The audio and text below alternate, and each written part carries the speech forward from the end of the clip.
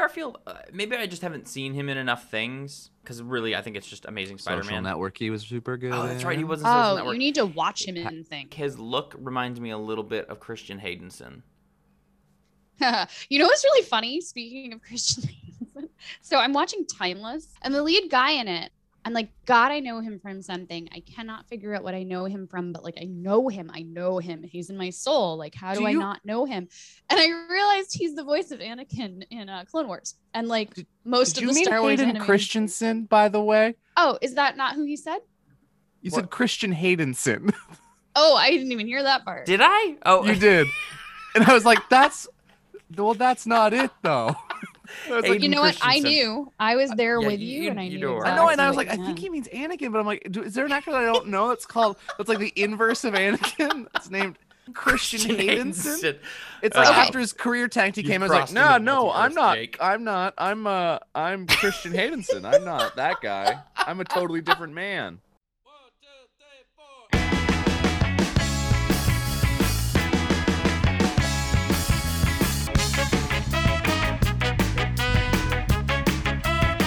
Jake's just drinking. Don't tell people that. Don't blow up my spot. Caleb and I admitted. Hello, everyone, and welcome to another episode of Two Guys, a Girl, and Stanley's Pizza Place. This is episode number 11. I gotta pour another drink. Number 11. Oh, keep going. Fair enough. A fifth grader. He legitimately left. It's just being Jake has. We haven't even started, and Jake has walked away. My name is Caleb Lacey. I am your one of your hosts for this episode, as always. With me as our moderator this week is Mia Fully Perrin. Hi, Mia. You had to introduce me first because Jake's not here. It's true, I did, but Jake is now back, and I will introduce as the other host, Jacob Itchy Pizza Finger Cody. That's not my name. I heard it was. I think that's a lie. It's a lie that that big title, pizza told. The big pizza. Ooh, I don't know if I like that.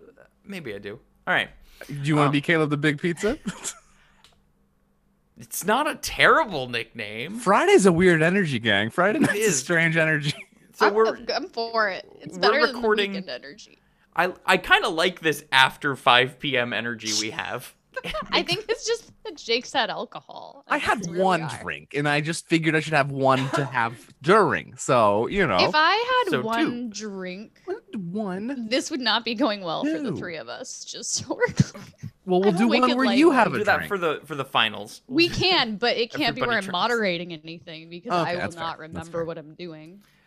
Well, it is past 5 o'clock on a Friday. I'm having a beverage, damn it, before Memorial Day weekend. You're a grown adult. Speaking of which, this episode will release on Memorial Day, so happy Memorial Day, everybody, if you're listening. To you and yours. I hope you got the biggest goose to cook for it. This week, we are continuing the... Do you have a bracket name for this section? Last week, I should have. 16, or last 2 weeks was the Sweet 16. Sinister 6. Yeah, I mean, this is technically known as the something. Oh gosh, I'm so unprepared. No, I don't. It's just the eight people. The evil 8. The evil 8. Jake did it for me. Way to go, Jake. On the fly. The evil 8. I'm here to help. The axis of 8. No, wait, you're getting further away. Actually, Caleb, you know what that reminds me of? What? Do you know why our podcast is called what it's called? Why don't you tell Mia and I'll go get myself a drink? Well, I'll tell Mia since Caleb's leaving. Okay. So, Mia, I'm not sure if you remember this, but it was several months ago now. Tell me now. We were sitting around trying to decide what to name our podcast. And we decided to take a really, really outdated joke and combine it with the least loved Marvel film, Edward Norton's The Incredible Hulk, thus creating a really timeless name for a podcast. I'm so in wonder. I mean, that's an origin story for the books. It's like Stan Lee himself wrote it. It is. I'm done. That's the end of my bit. I teared up during that explanation because it is so moving. I hope I hope the crack of the drink is in the episode as well. All right, I'm back. Hello, everyone. This is the ASMR episode of Two Guys, a Girl, and Stanley's Pizza Place. I'm gonna make the move. I like Jake's NPR voice, and I request that he uses that for the rest of the episode. Ooh. Right, so we're going to get started tonight on the Evil 8 bracket. And Jake. Just going to have a little sip of my rye whiskey. Really weird energy tonight. We should always record in the evening. Okay. That's what I was excited. I'm not the moderator. You're the moderator, Mia. Yeah, but normally This there's is a your handoff job. moment. There's a moment where you're like, all right, Mia, do things. I think I'd Mia. just like to apologize that I think I've thrown everything basically off course so far this whole episode. So I will be quiet and I will let us get to where we need to go. My apologies. Okay, friends. So we are revisiting our March Madness style competition where we've broken up our villains into brackets to see who is the biggest bad of the MCU. So just a quick recap on the rules. My role is as mediator and moderator, and ultimately the decider, as Jake and Caleb duke out these battles based on the whim of the wheel.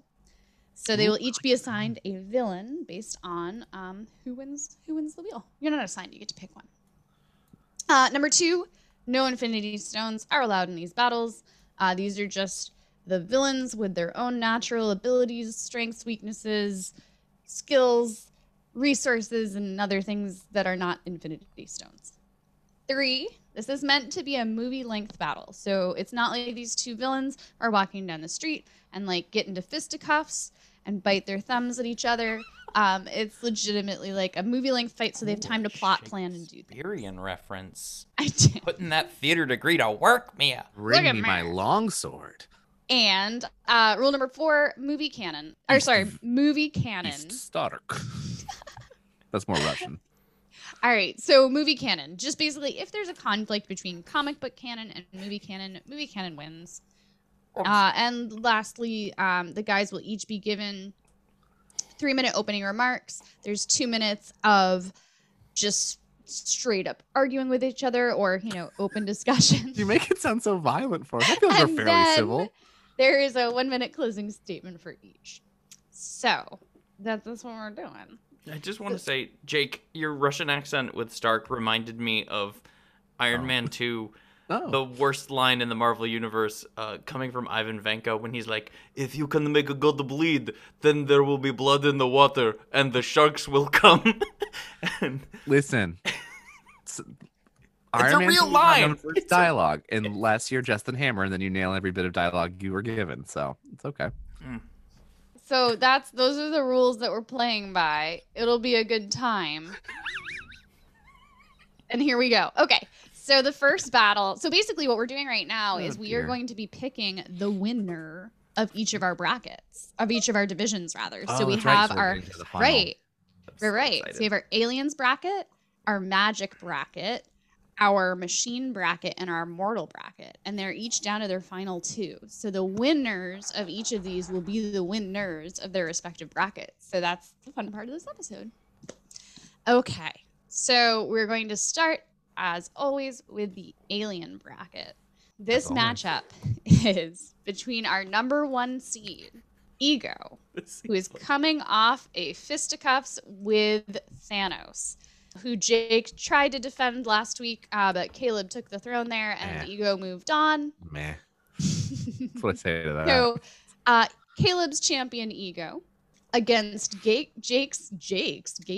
I said Gakes. That's not Hi, I'm Gake. against Jake's champion Nebula, our number 6 seed.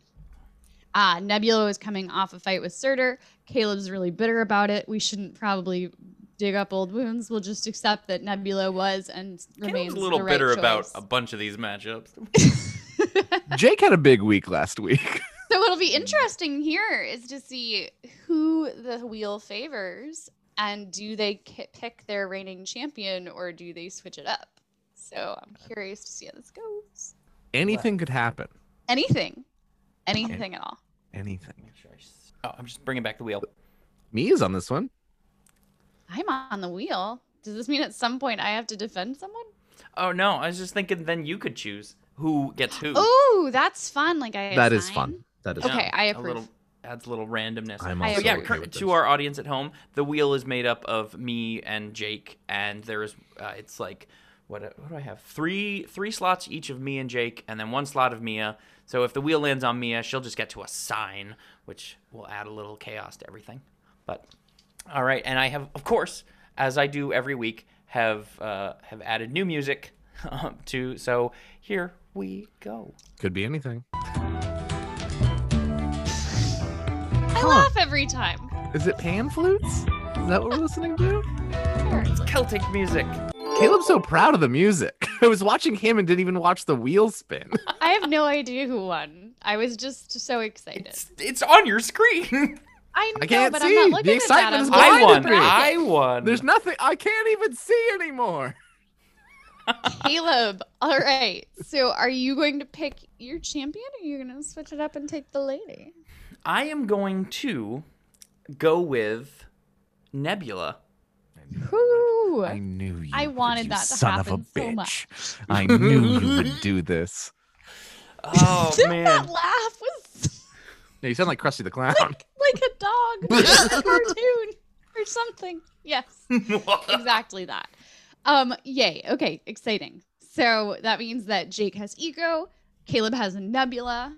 Caleb, your opening time starts now. Okay, I think this movie starts off after Endgame, and we've got Nebula, who is out in space with the Guardians looking for Gamora. And while she's doing that, she eventually does find her sister, who Gamora, feeling guilty about what she's done, because this is the Gamora from 2014, is going around to different planets and trying to help civilizations that were devastated by Thanos' snap. And while doing so, like Nebula meets up with Gamora, and they come across a planet that has been completely decimated. Like, I mean, other planets had people come back suddenly. This one seems to have been almost devoured. Like, all of its life force has been drained, and unbeknownst to them, but what will be revealed to them by meeting a new character called Stellaris is that this is a return of Ego. Ego has come back somehow, and he is going around basically devouring the energy of planets, kind of like Galactus, but in a more of a way to like just he's taking material from planets to recreate himself. And so what this turns out to be is because obviously Gamora and Nebula are working with the Guardians of the Galaxy, Star-Lord will feel a certain amount of guilt that this will become their task. They have to protect the galaxy. So they'll have to track down Ego and defeat him. However, they know that it's going to be much harder to defeat. And so Nebula, who is sort of leading them at this point,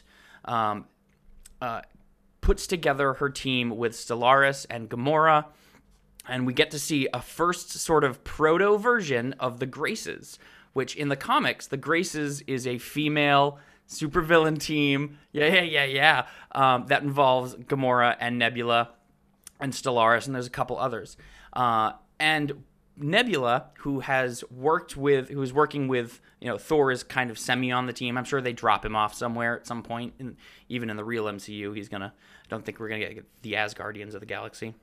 But he tells her about a certain weapon that's been used to defeat powerful beings in the past.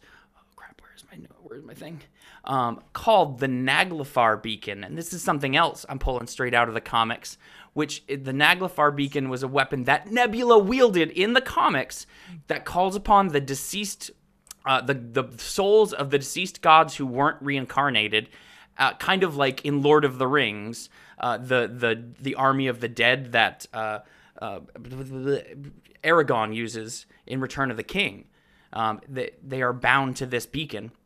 And so, they go, it's just a ghost army.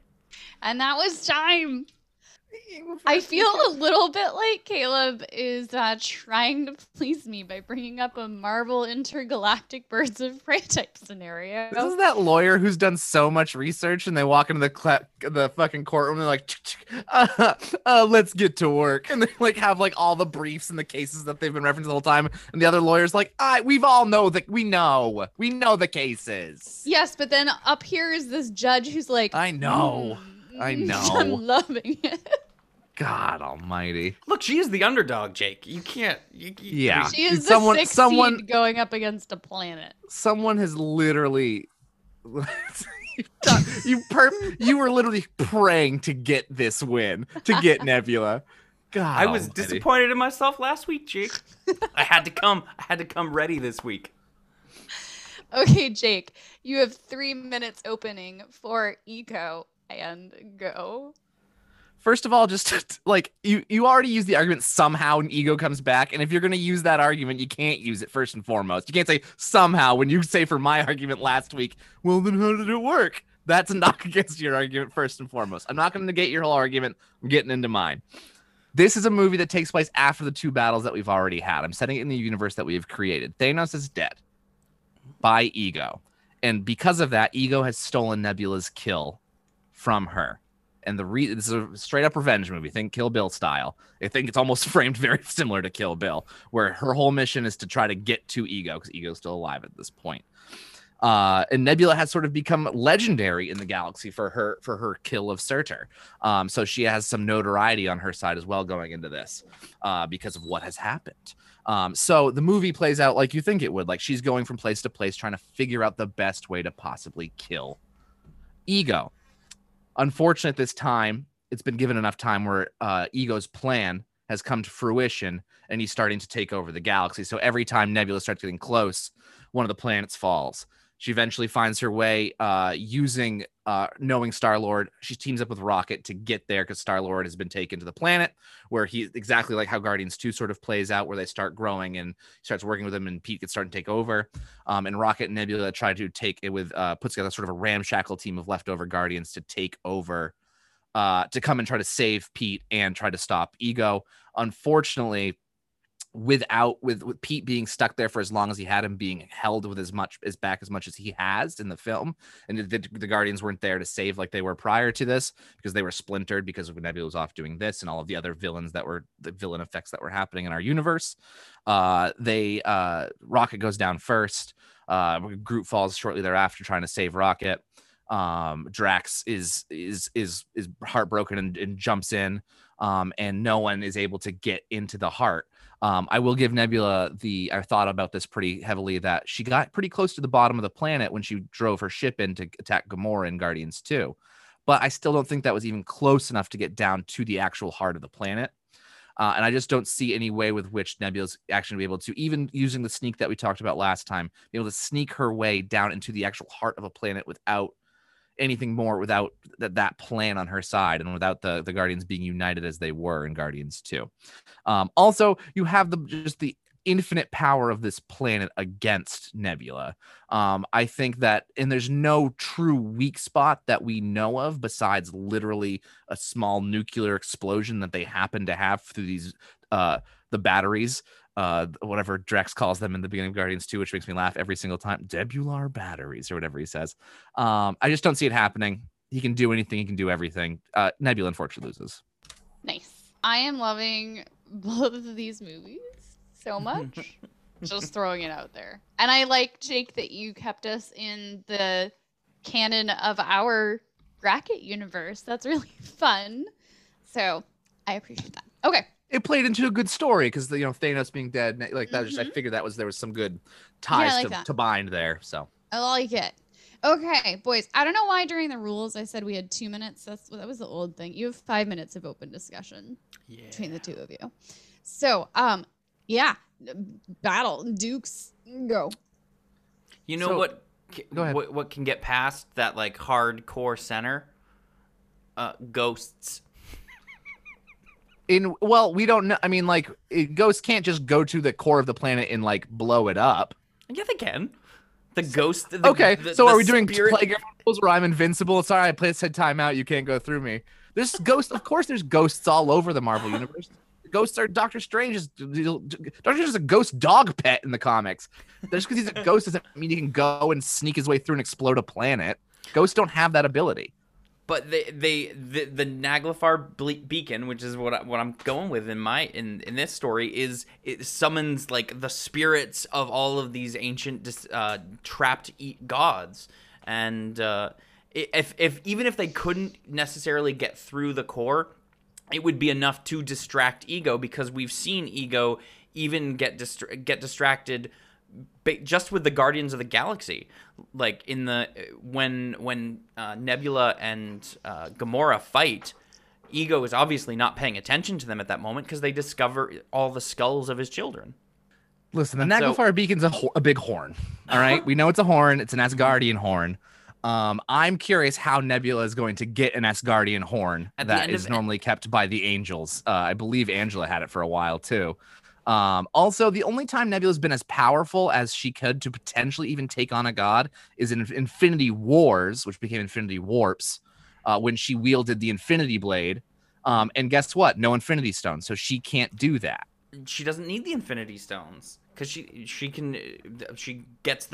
hunts for it. We could have it'll be like that sort of the Mummy expedition where most of the film is her and the team and the Graces going searching for this artifact and dealing with the minions of Ego that are sent after her.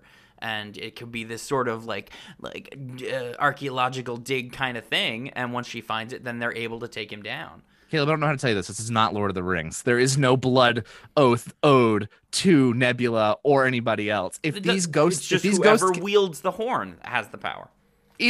Right, sure enough. But in this world where they'd have to go to the planet, if these ghosts can hurt, that means they can be hurt. And there's nothing stopping Ego from creating his own ghost army on this planet to counteract them. So it's null and void at that point. You can't draw that conclusion that if these ghosts hurt, they can't get hurt.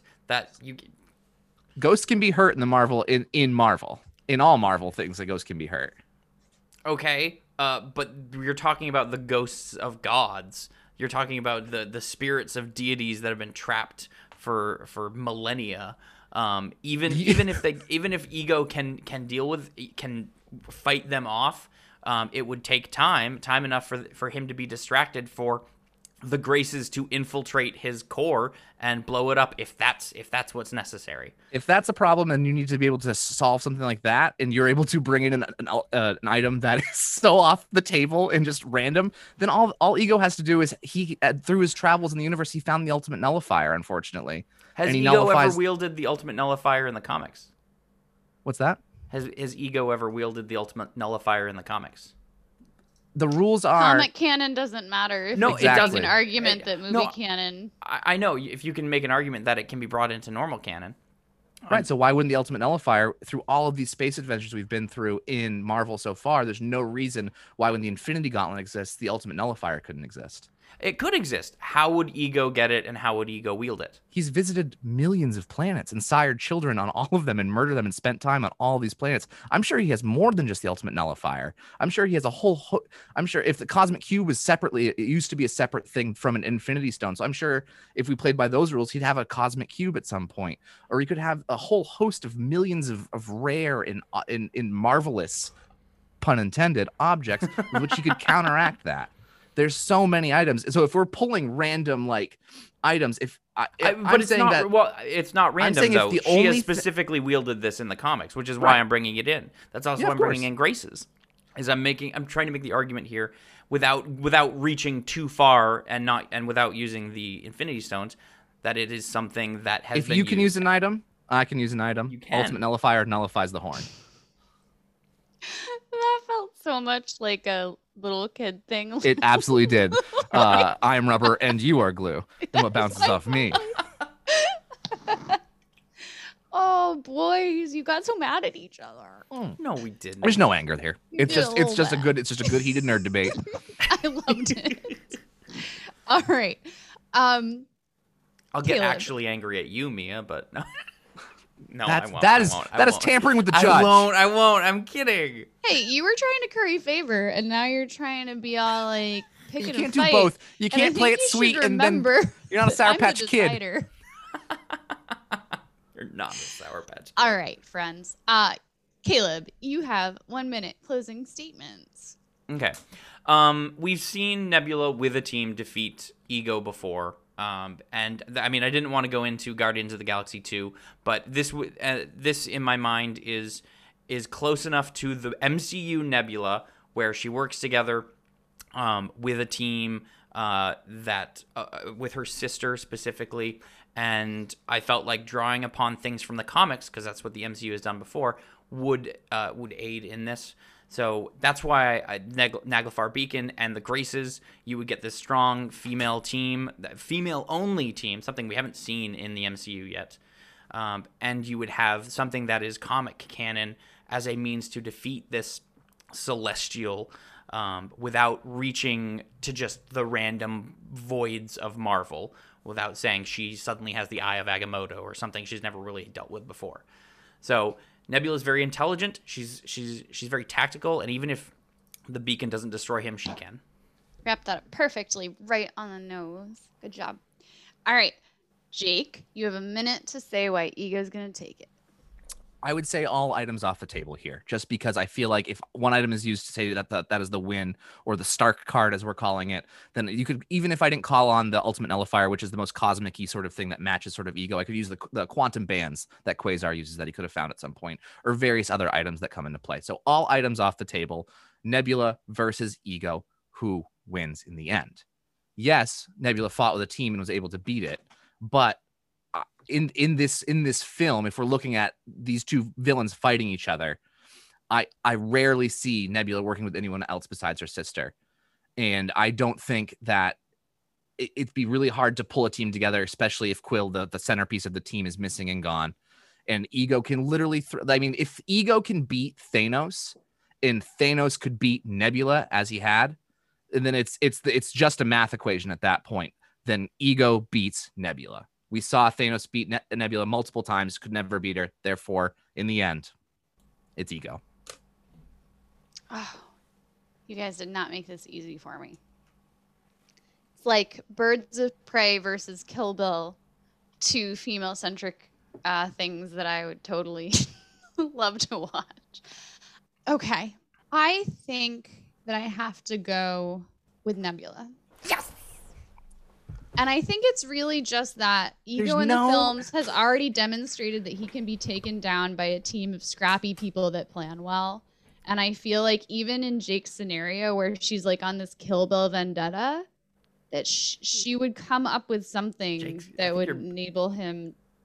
Like, I feel like Caleb's right. Like, she shows up with this extreme tools. Caleb's just yelling, or Jake's just yelling profanity. Jake's muted himself and it's just yelling. You know what, Jake? You won a number of these battles last time, and Caleb never yelled at me on mute with his hands. Just saying. I mean, he may have like pouted. I also want to say, like, we're past since the conclusion. There we go. Is everything's fine on my end. What are you guys talking about?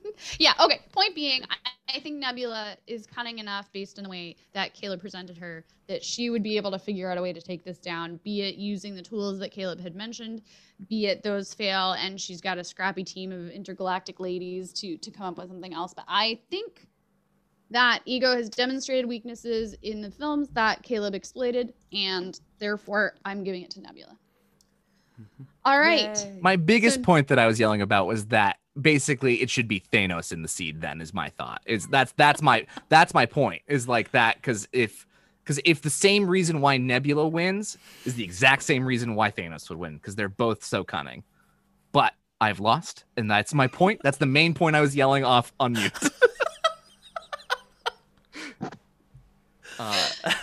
Because there's no. Okay, friends. I mean, I would have chosen Nebula too in the fight, just so everyone's fully aware. Yeah, like 100%, I would have chosen Nebula. Well, just because she's more fun to like play. Yeah, around exactly, with. exactly. I mean, you would think Ego having the ability to create everything would be the fun one to play around with because the possibilities are endless. But she is a scrappy little lady. Too much power. It is a little bit. Okay, so moving on to our next division. So we're gonna find out who takes the magic bracket. So this is actually another lady heavy fight, which is exciting. So representing this bracket are our number 4 seed, Wanda Maximoff, the Scarlet Witch, versus our number 3 seed, Hela. So Hela is hot off a fight with Loki. That one was super close last time, and ultimately Jake's argument for Hela took it. And Loki loses, baby. This is another scenario where your champions are being carried forward. Caleb had successfully defended Wanda Maximoff against Dormammu. using the Darkhold, amongst other things. So let's see if you keep your champions or you swap it up. Let's spin that wheel. Here we go. It's just so anticlimactic. I'm used to like it started with a bang, and this is just rather pleasant. Jake. Okay, Jake, so you get to pick. Do you want to keep your champion from last time, Hela? Or would you like to take Caleb's champion, Wanda? It's time for Wanda to die. I'll take Hela. Oh. You're gonna take Hela. Okay. All right. Good job. I love this.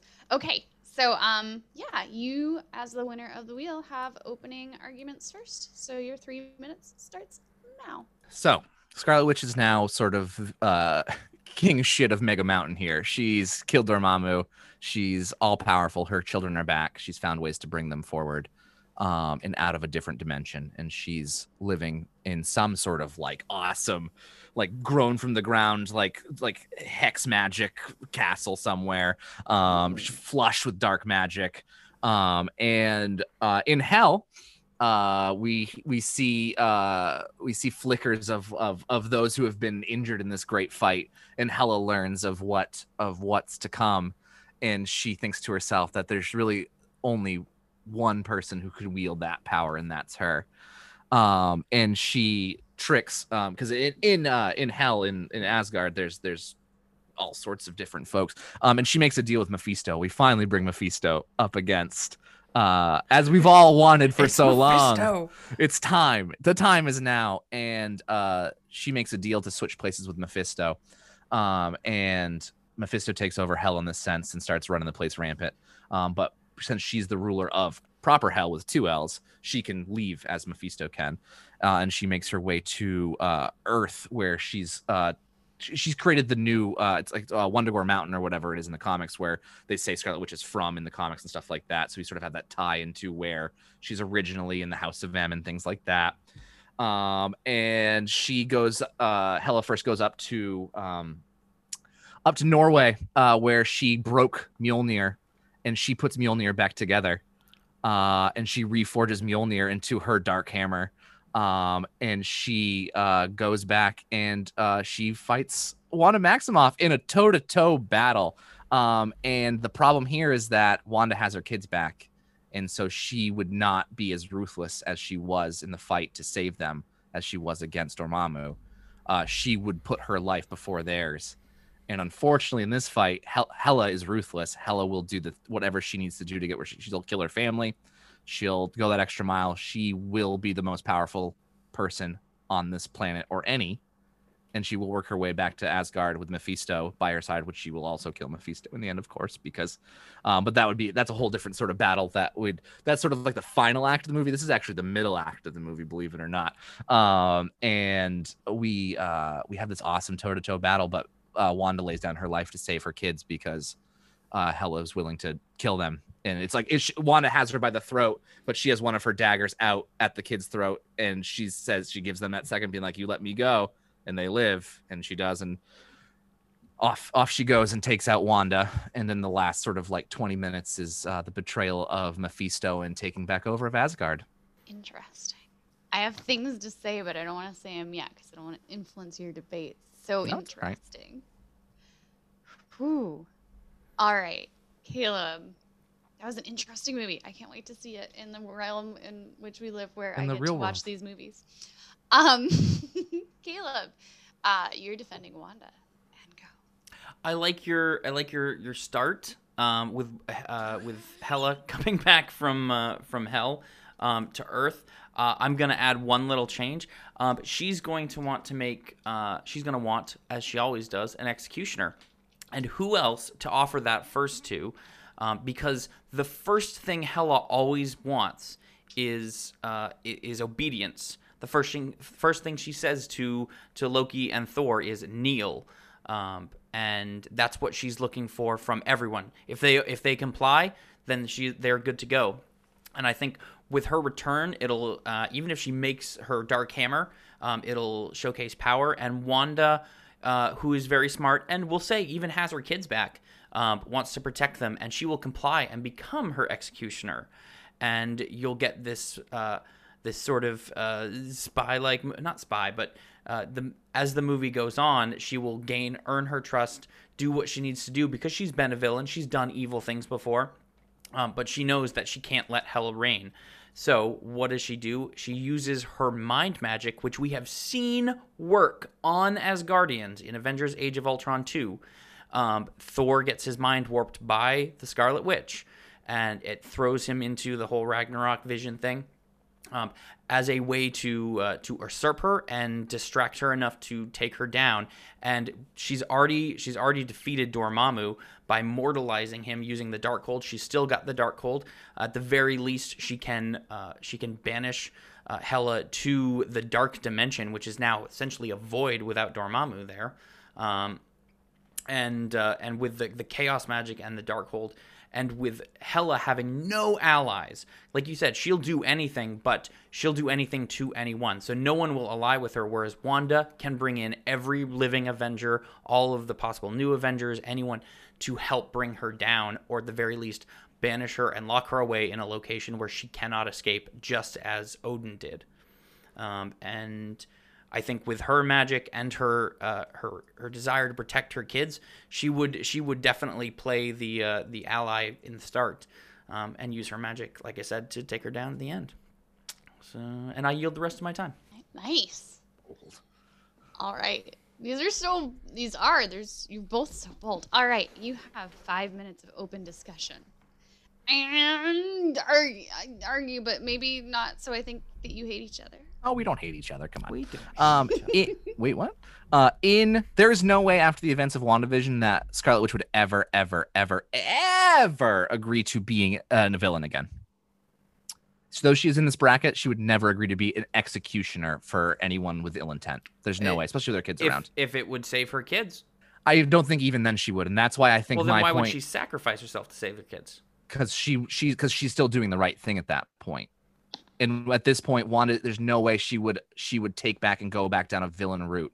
She's trying to do what's best, and she's trying to save her kids. And I think anyone who would sacrifice themselves for the kids wouldn't be a villain. I don't think that's happening. Whereas Hela does not have those same heroic thoughts like Wanda does. It's tough because we are in a villain bracket. But at this point, with the powers that Wanda has, there's no way she would willingly become an executioner, especially that term. I would disagree. I mean, Wanda she's clearly getting more and more powerful, and there's the old saying, absolute power corrupts absolutely. Well, Wanda does not have absolute power. It is staring her right in the face. And if the option is die and leave her kids under the rule of Hela, or do some questionable things while being able to protect her kids, I think she's going to do questionable things to protect her kids, just like she did questionable things to create her kids in WandaVision. I at that point I disagree, because I think the whole end of WandaVision is her coming to terms, being like, no, I'm not this person. I'm not going to keep these people captive. I'm going to do things the right way. And yeah, sure, she will use the Darkhold. And I think that's still, if we remove ourselves from this battle, I still think there's the mistake. There's what's going to lead to Doctor Strange in the Multiverse of Madness. It's a mistake. I just want to point out, why is it in every pitch you have Wanda like sacrificing herself? Because she's a hero. Because she doesn't get this powerful without being a hero.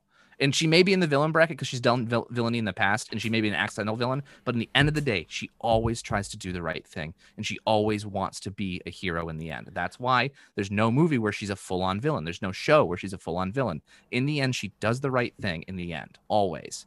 And she would lay down her life, just like she saw with Hawkeye and her brother, and with everybody. When you walk out that door, you're an Avenger. And at that moment, she was a good guy going forward. And that's why that scene is one of the best scenes in all Marvel. And that's why I cannot, in any of my pitches, see her turning into a full villain. But it is a villain bracket. And so I think we kind of have to embrace the idea that, these are villains going up against villains. So Wanda, yes, in the MCU, she has, I would say, edged slightly towards hero, but she's still, like, she started as an antagonist to the Avengers. In WandaVision, she was the antagonist. That's not true. It was Agatha all along. There's a song about it. But she was the antagonist of the townsfolk. In Civil War, she is an antagonist to the people. She's the MacGuffin that starts the Civil War. Or is it Civil War? But in the end, she always wants to do good. And listen, we can do villain bracket all day, but I'm not going to be untrue to who these characters are. And in the end of the day, Wanda makes mistakes. That's what makes Wanda one of the most interesting characters in all of Marvel. But the thing is, she's going to do the right thing in the end. She is a good person. And that's why, regardless of these things that you're saying, she always works to bring herself back, and she does the work, and she cares so much. She loves so much. Okay. And that love is the reason why WandaVision happened. And that love is there for her children. And she would sacrifice anything and everything. And Hela would take advantage of that. Well, that love, though, is also what attracts people to her in the essence of the Avengers and all of her allies. So you're changing your argument to say that. No. The I'm Avengers going are to say if we're gonna lean towards her being a hero in this movie, rather than villainous, she has way more allies. Hela has 0 allies. She's got none. She can raise dead, but those are not thinking ghost cognitive armies. people. That was a fairly not a ghost, good argument. It's a zombie too. army. But she will turn. She was on all her alone own in allies. WandaVision, and she had no help during that. All right, boys. Spicy meatball. It was a spicy one. Okay, Jake, you have 1 minute to close it out. The problem in the end is this is a villains bracket, and I'm not going to be untrue or lie about people in the bracket. And the problem here is that Scarlet Witch is a hero. So if in this we are looking for who is the best villain, right? She has villain tendencies. She's not a villain through her heart. Someone needs to be able to make those evil choices to move to the next step, to conquer, to win, to rule. And there's one person who has worn the crown and has ruled better than just about anybody else in this bracket, because a few of the other people who I think would do well have already been dead. So truly, Hela is the better villain in this case. She would take the hard choices. She would kill for kill. She is a villain through and through. And armed with a brand new reforged Mjolnir, which is rad as hell, might I just add. There's absolutely Asgardian magic versus Hex magic, though powerful. She has a fatal flaw, and that's her new children that she has with her and her love that she holds in her heart.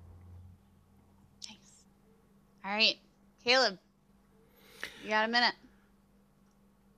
Wanda is she is more of a hero. I mean, they're trying to make her. I mean, they're clearly making her one in the MCU, and that is one of her strengths. Though, is she has the allies that she needs, and even if her kids were captured, she would go to the ends of the earth to free them, and she would call upon whoever she needed.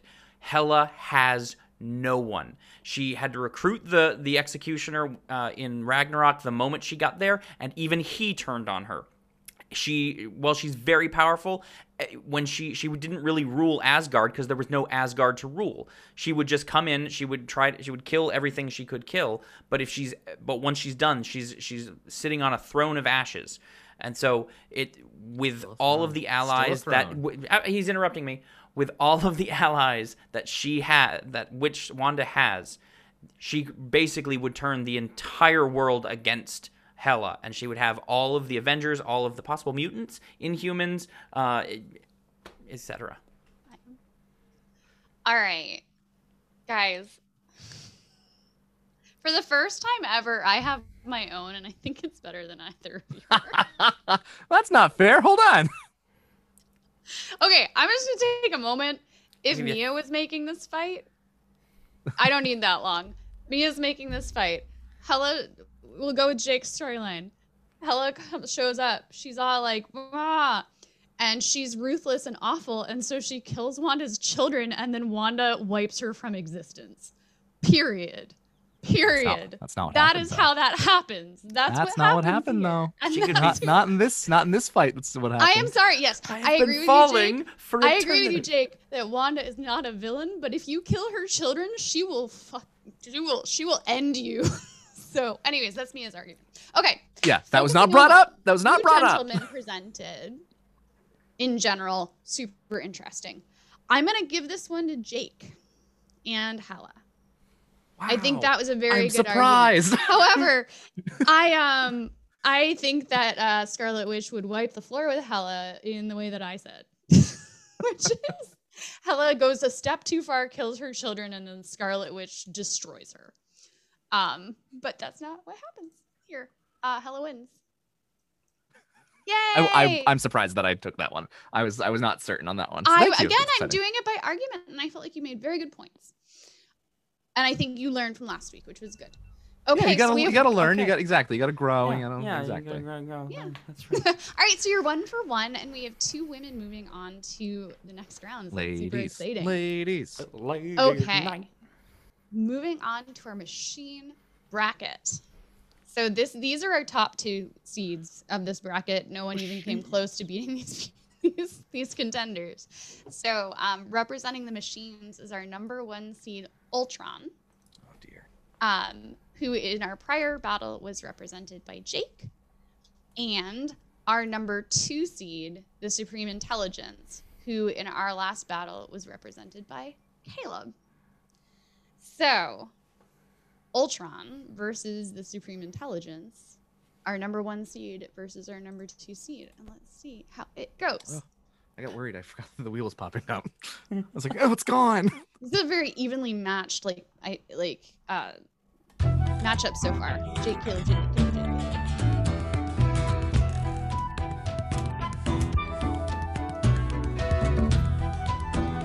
Jake, you get to pick again. It's a lot of pressure. There is. Are you gonna stick with Ultron, or are you gonna switch it up and take the Supreme Intelligence? I'll take Ultron. Ooh, all right. So each of you fighting with your defending champions. All right, Jacob, you're starting. You have a 3-minute opening, and go. With this one, I will say the Supreme Intelligence has won its many battles. It's the Kree Empire spreading across, and they decided it is finally time to take Earth. Unfortunately for them, Earth is currently the sort of technological hellscape that is Ultron's world now at this point, becoming more and more powerful as he has survived. That's the problem with Ultron. The more time you give him, the more powerful he becomes, the more technology he gets. At this point, dare I say, he's probably even finally covered in vibranium as he was planning on. It's very possible. He almost had it done if it wasn't for those darn Avengers, but he was able to finish it up. And it's the problem here is, again, it's the weird Batman argument. If you give him enough time, he's going to learn, because that's Ultron's whole thing is he learns, he develops, he evolves, he becomes stronger and stronger. So at the time as the Krees are coming, I'm sure that Ultron has not only grown is like I said, his vibranium body and everything like that, but he would have started taking control of various satellites and jumping from satellite to satellite. He would have full warning that something was coming. Earth would become this really, like, if you ever read Annihilation Conquest, or like the Phalanx Empire from that, who like it becomes a sort of like techno-organic almost thing that spreads from planet to planet. And to make this a little bit more interesting, I think as the Kree spreads, Ultron spreads as well. He's growing. So it's like these 2 empires now. You have the Ultron Empire, which is actually the whole point of Phalanx Empires. Ultron becomes the king of the Phalanx, and he's the techno-organic like ruler of this massive, expanding, ever infinitely alien race. And the Kree, I'm almost certain that I'm not trying to use comics, but there's a very great, it's one of my favorites, which is why I bring it up, and I hope people will read Annihilation and the Annihilation Conquest that follows it up. I shouldn't be pitching, I should be talking about this. But it is like this great, like we see the desperation of Earth and he has like heroes that are half techno-organic that are taking over. He has his own Avengers that he's taken over and created super soldiers out of it and developed it, and it's them going against the Kree. And in this battle, I think it's great. I think it's almost like a Star Wars, like ship battles in the air. Like one of the, like they start to make a front, the Kree tries to sneak in and get to it. But I think Ultron's going to be a step ahead. He can develop, he can learn how to take over the Kree's technology. We've seen him grow and develop, and unfortunately, the Supreme Intelligence is technology. So what's a greater weakness to Ultron than something that he could hack, he could take over, he could become a part of and grow himself in and take that intelligence? Because that's the thing, is as soon as Ultron gets his hands on the Supreme Intelligence, the Kree Empire folds. He has all of the secrets, all of the knowledge invested in himself. And we've seen from the comics Ultron be able to take over galaxies at a time with the Phalanx, and if you give him more time, he will grow, he will conquer. He is Ultron. Good arguments. Oh, this is exciting. Okay. Caleb, you now have 3 minutes to argue why the Supreme Intelligence is going to take it. So the the Kree have something that Ultron does not, and that is they have been watching Earth longer than Ultron has been alive. We've seen them on Earth in the 90s, and they have dabs on what's going on this planet. They know that. We'll ignore Captain Marvel sort of for the sense of like we'll assume Ultron took over the Earth. But they've at least been keeping tabs on what's been going on there. And while Ultron will, I'll assume, take over all of our satellite systems and see them coming, I think they'll have the backup information of what they've been keeping tabs of there. So I would say they would get there. They'd know more about Ultron, who created Ultron. Possibly even like set up a little bit of a showdown on the moon. Like the Inhumans can show up if you want. But basically calling Ultron out, and he can bring his vibranium body to the moon for a bit of a fight with Kree military. But while he's doing that, the Supreme Intelligence, having genius level intellect beyond anything we know on Earth, but of all of the Kree geniuses, will have seen into his arrogance that he has adopted from Tony Stark. And so while they call out Ultron to the moon, he can be everywhere. They will have the rest of their Kree warships start to glass Earth. They'll just be bombarding it constantly because they know none of his bodies can escape. So while he's engaged on the moon, the Kree come in around the other side of the Earth and start bombarding, destroying everything they can. And even when he has time to go back, by that point, they already have the resources of an entire intergalactic empire to wipe out this planet and rid Ultron before it can spread. They're quarantining this planet, not to use pandemic terms, before this virus spreads, though. And that would be because they would know ahead of time what's going on. They would lose contact or they would have the forewarning because they've been already keeping tabs on Earth, and they would know that Ultron would be a problem before Ultron knew it was a problem.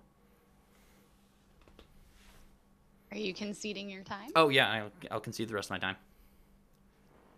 Nice. Interesting. This was the first one that you didn't come to with like a wacky movie idea. Or did you and Jake have the exact same idea?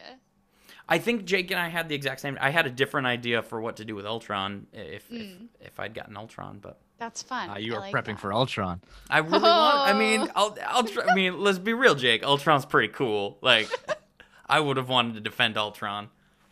I mostly wanted Ultron because it's literally like the whole plot of one of my absolute all-time favorite comics. So, all right, you guys, 5 minutes.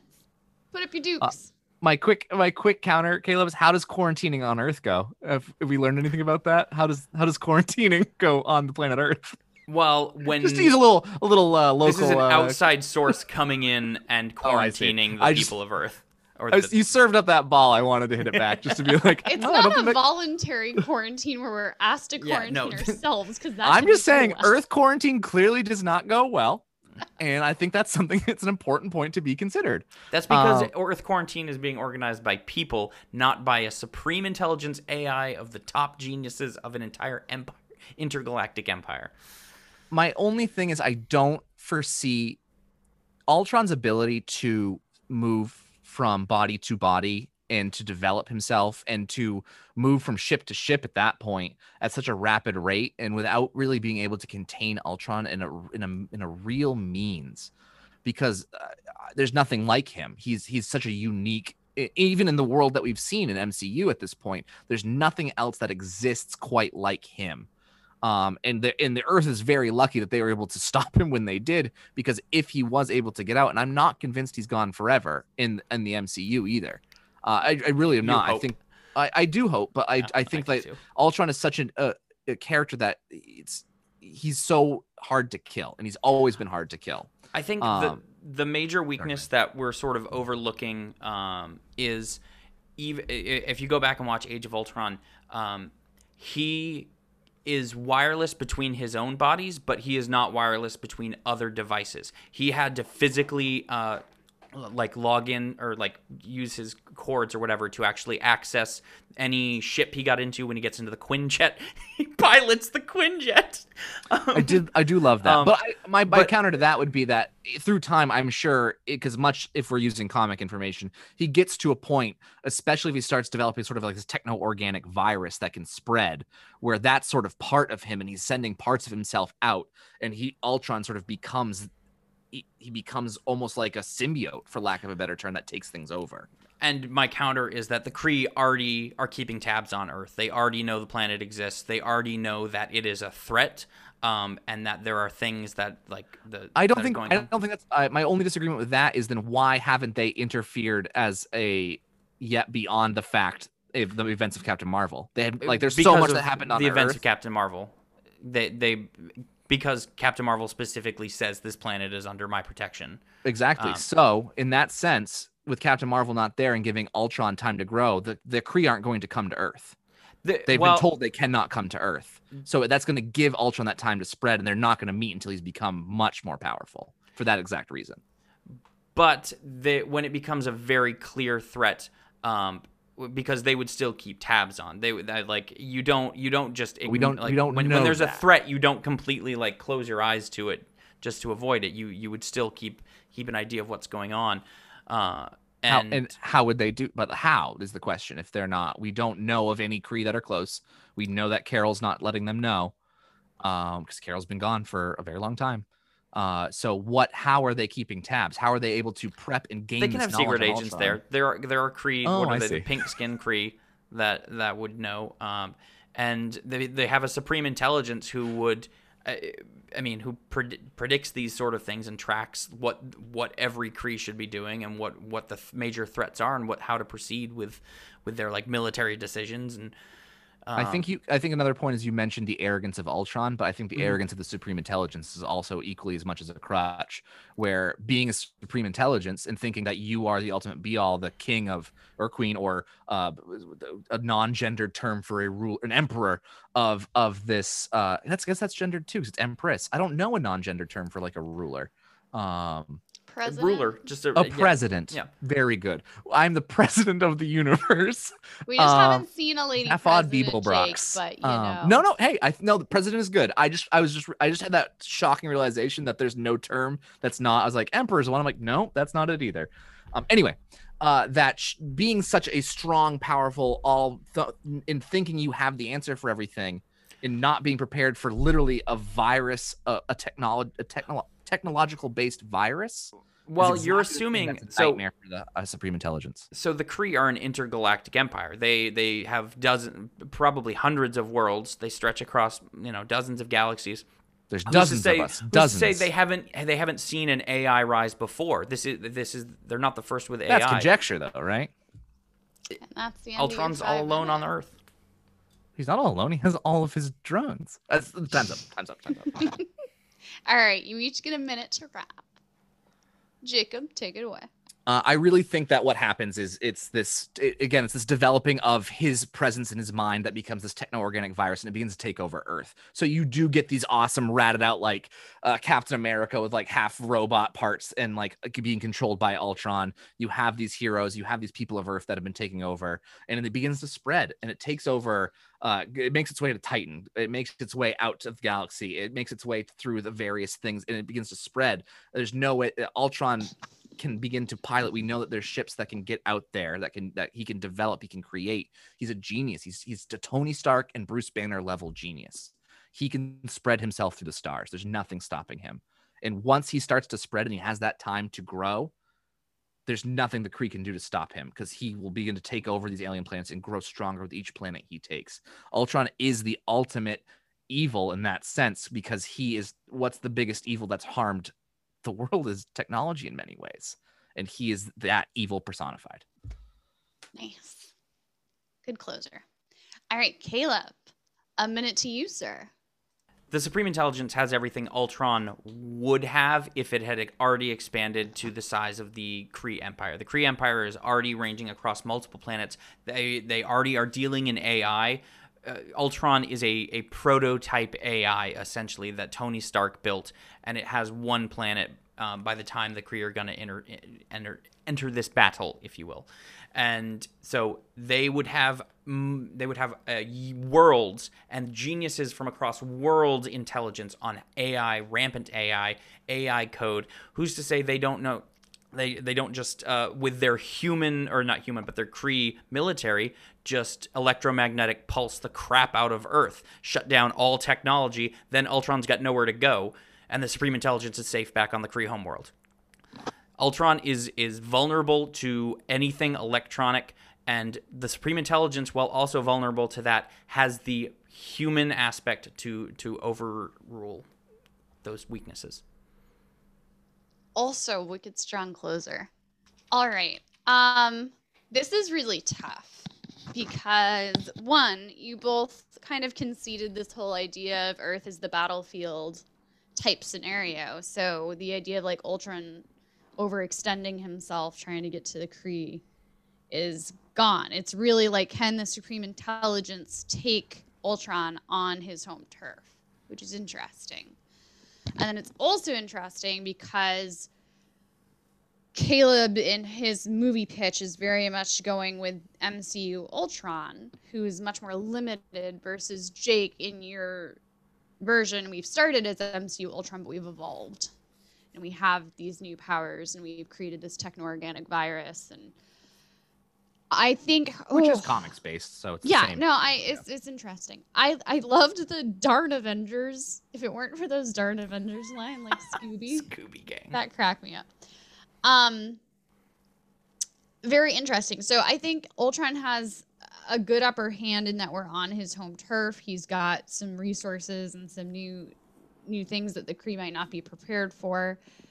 I think that Caleb, you brought up some really good points about Ultron adopting Tony's weaknesses, and then Jake, your counter with as the Supreme Intelligence has adopted the Kree weaknesses.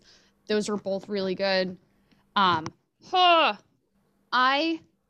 am going to give this one to Caleb and the Supreme Intelligence. So that is genuinely surprising. I know. Yeah, the thing that really kind of the argument that Caleb made that I think, that Caleb made that I thought was really sound, that kind of got me there, was the whole combination of organic Kree people and the machinery versus Ultron, who's always recognized that as being part of his weakness. And yes, we now have this techno-organic virus where he's controlling everything, but he has to like constantly be controlling it, versus the Kree have these self-sustaining, driven organic creatures that minds of their own. Yeah. I also think there's no Avengers way fighting for Ultron too. I love that. That. I want to see Jake's as a movie. Oh, absolutely, Jake. Sure. Like that would have been like everything you said would have 100% been my argument too. That was my best movie pitch. I just want to put that out there. It was great. It was great. As far as movie pitches go, you won this one. I just think that something I'm thinking about. I think it would be fantastic. Okay, so I'm giving that one to the Supreme Intelligence. So that's going to Caleb. Oh, but I want to watch that movie. I think, Jake, your movie's freaking awesome. I thought that was part of the argument, was the good movie portion of it, and so I thought it is. Oh no, it was real. It was real interesting. It was real interesting, and I would watch that 150%. You guys really should read Annihilation Conquest by Dan Abnett and Andy Lanning. It's one of the best comic books. It's also where the first appearance of the modern Guardians of the Galaxy appeared. So I just loved envisioning the techno-organically infested Captain America that you brought up. It'd be a good what if. So the Supreme Intelligence has to take on the techno-organic Avengers as well as Ultron, and then there's no way. So Jake, is this drink number 4? 3. 3. It's Friday. I had a long week. I feel you, man. All right, so we're going into our last battle of the night and our final division. So the Mortals have 2 representatives trying to make their way into the final 4. Our number 5 seed, Baron Zemo, versus our number 3 seed, Justin Eric Hammer. Killmonger. Oh, sorry. No, not Justin Hammer. So this should be an interesting battle. Jake represented both Zemo and Killmonger in our prior episode. He swept those last couple These battles. are my boys. These are my sweet boys. Yeah. So let's see what happens here. This should be interesting. Spin the wheel.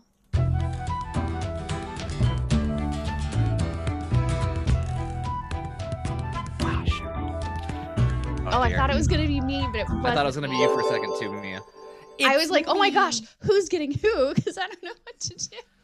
All right, Caleb. What crazy movie does Caleb have pre-planned already? You have your pick between Helmut Zemo and Killmonger. Oh.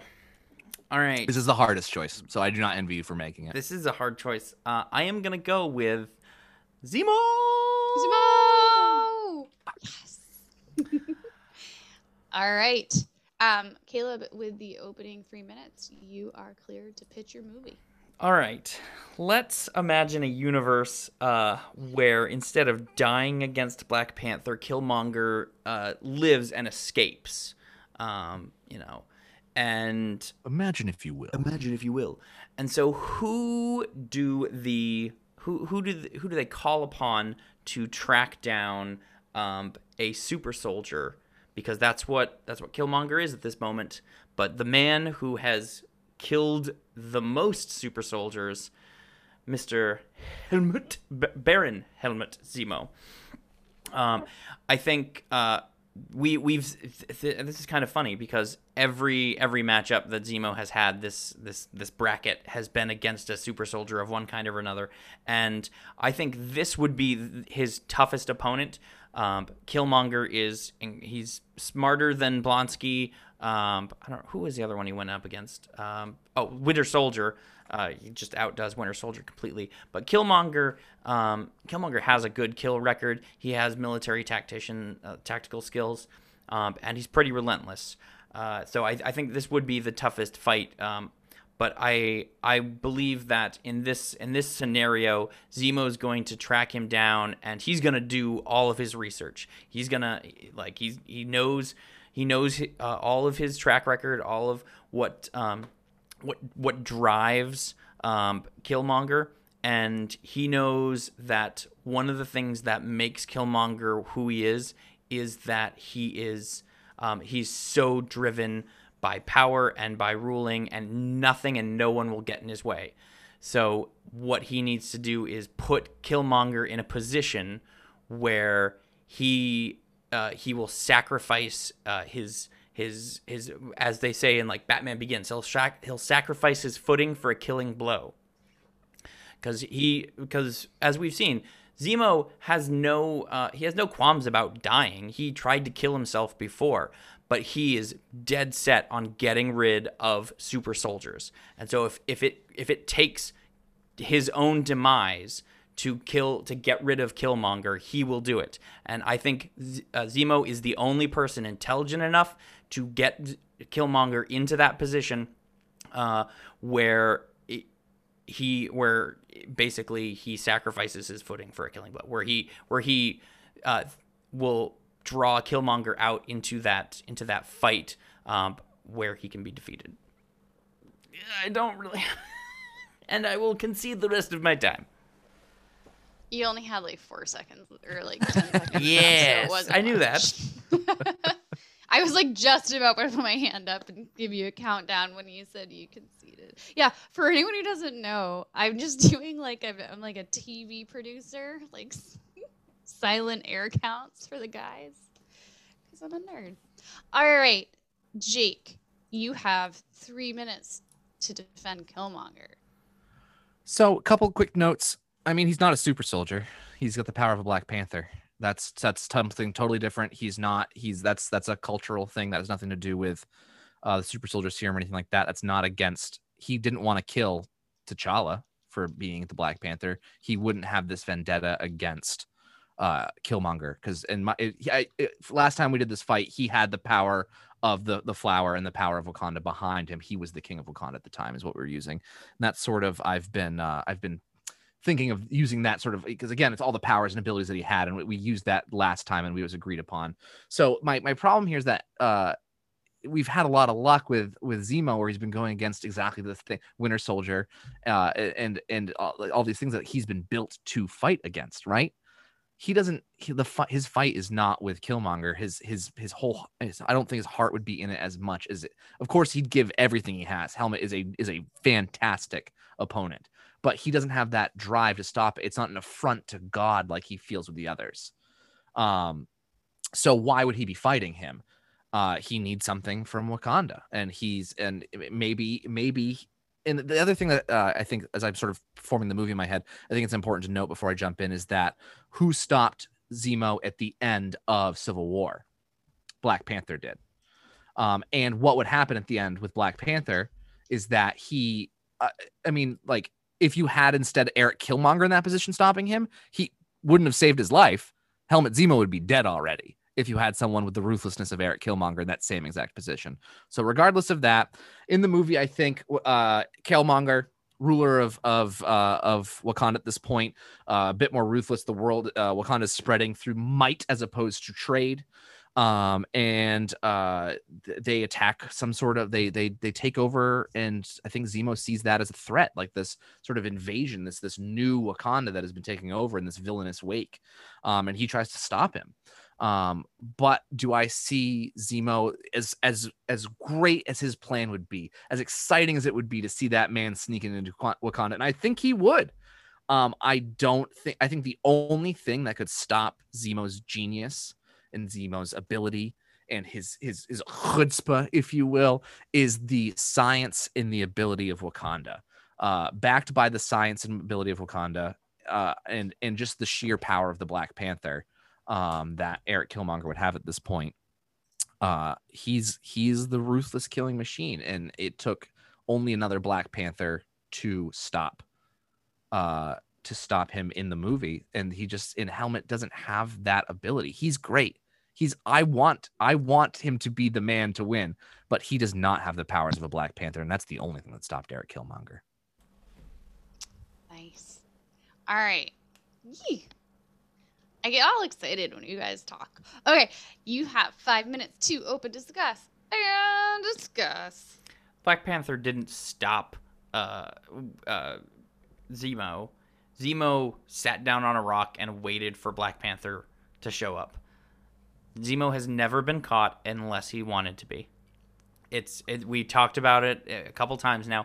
He's intelligent, he's slippery, he's got all the training of a spy and the Sokovian military, which is crazy. It's sad to see Sokovia have been destroyed after what Zemo was able to do. But in addition to that, he just won't be caught. And with his spy skills, with his espionage skills, he can 100% infiltrate Wakanda. I would say if anyone, he could infiltrate Wakanda. Not necessarily just by himself, but we can establish that Killmonger, while on the throne, is not liked by everyone in Wakanda. So, and to your point here, you said he was going to win because Zemo's going to draw him out. In this scenario, you've just said he's not drawing Killmonger out. He's going into Wakanda. Well, he's going to choose the moment to draw him out. Killmonger is too smart a warrior and too smart of a strategist to allow himself to be put into that scenario. And Zemo would know what his strategies are. He would know what his training is, because all of his training is in the American government database, which he could easily crack into. I think Killmonger has those exact same skills, though. He has the espionage he did in the beginning of all of Black Panther, the military tactics he did. I would say, still, though, that's something that's not. Black Ops is different than espionage. Espionage is about information. Black Ops is about operations that are more like under wraps. And this operation to kill Helmet Zemo sounds like exactly the job for Eric Killmonger. He's going up against the greatest spy of all time, who has never been That's caught. Nick Fury. Well, okay. Well, you know what? That would be a different. I want to debate that later. But in between the two of them, Zemo is I would argue far more intelligent, far more crafty, is far more charismatic than Killmonger, and is better at having allies. He knows how to talk to people. He knows how to get information in surreptitious ways. That's a big word. And Killmonger is much more brute force. He can be clever when he wants to be, but I think he's always going to be outmatched intellectually by Zemo. I have to absolutely disagree with that, only because we saw Eric literally take over a kingdom. He took over and then was dethroned. Yeah, by another Black Panther who equaled his strength and ability. By his personal guard. What? He had to fight the crap, what are they called? The Dora Milaje. The Dora Milaje turned on him. His personal guard, once he took over that kingdom, turned on him. He's not very good at rallying allies, whereas we've seen Baron Zemo go up to random people on the street and gain their favor. They were kids, but he is better at talking to people, getting information. I still think even in Wakanda, even with, I think if you give, if in this world where sort of he is embraced as the king, even an outsider coming into Wakanda would not be, I think they would take care of the outsider before they were dealing with anything else. You have to understand that Zemo, anywhere else in the world, Zemo gets the nod here. The problem is he's going to Wakanda. Well, then let's say, what's the greatest way to draw that king, that warrior king out of Wakanda? Oh, well, you know who's popped up? The man who killed T'Chaka. The man who is responsible for the death of T'Chaka. We've seen the king of Wakanda leave Wakanda to track them down before when they thought it was Bucky. Yeah, but they know it's Baron Zemo, so... Who did they send the next time, though? The Dora who tracked him down and would have won if it wasn't for our dear, dear good friend, the U.S. agent. They have a ruthless killing team who would track him on his own. Yeah, of course he escaped. But I don't think Killmonger, there's no way Killmonger is not smart enough. He knows how dangerous this man is. And he's just as dangerous with the plan. He's a man who can put together a plan and conquer anything, including an entire kingdom. Oh, and that's the end of your 5 minutes. Caleb just did like finger things. Spirit fingers at the end of his argument. Not spirit fingers. They're my plotting. It's my excellent. Felt like spirit fingers. Okay. You each have a minute to close, starting with... it's me. Jake, you picked it. Caleb picked it. Who picked what? Caleb picked I picked it. Caleb picked it. I should write things down. Caleb, your turn. All right.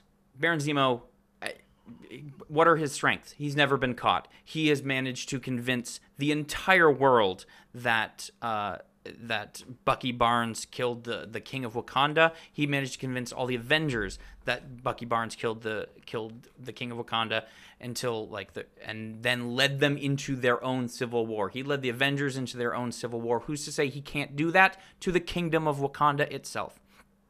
There's a very obvious way to get Killmonger out of Wakanda because he's responsible for the death of a former king of Wakanda, and as we know, what the people of Wakanda believe in with their kings, if they want to follow them, is that they will be tracked down. We saw in that council meeting in Black Panther, they wanted Black Panther, they wanted T'Challa to track down, I'm forgetting his name, but Andy Serkis.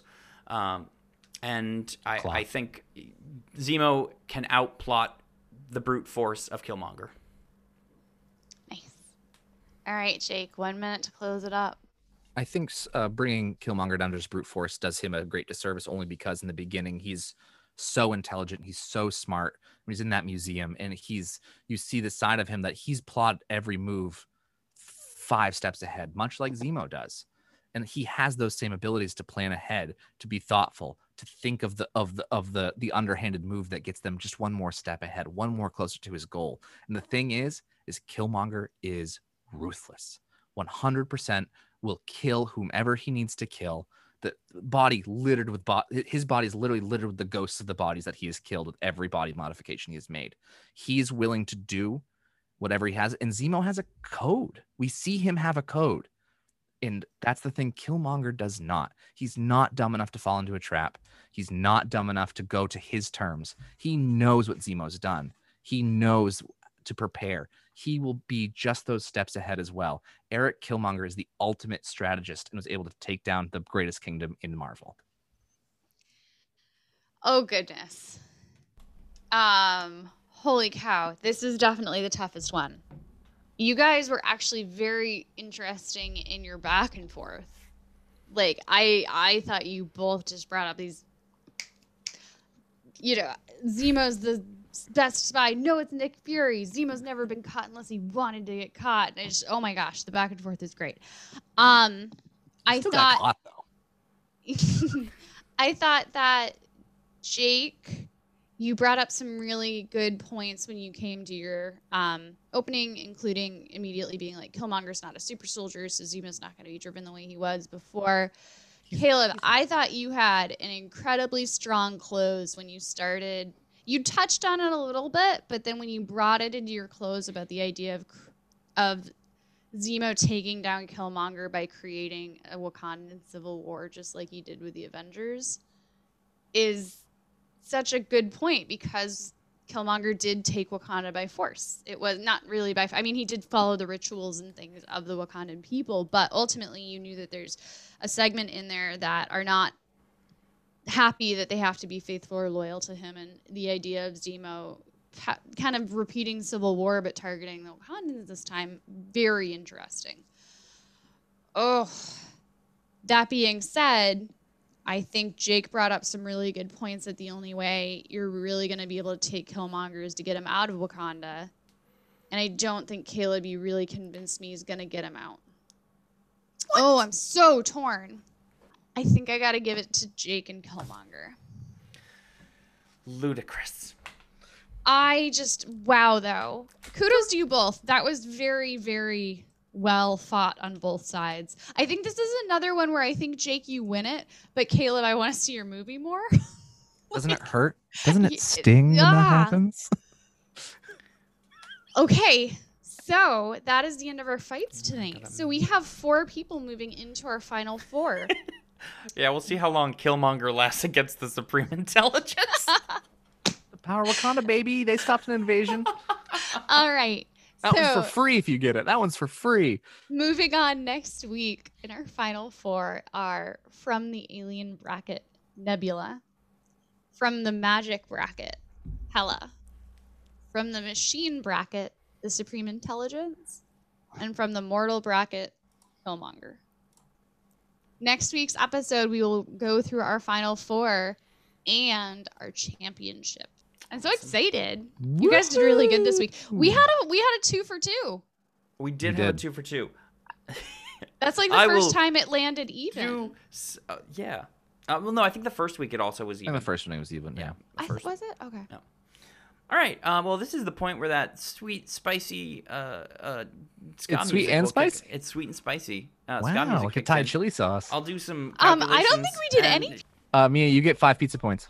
I'm not giving anyone pizza points. I'm just taking There it is. While Caleb does some Boo. 5 points for that's what she said. 1 more point to Mia.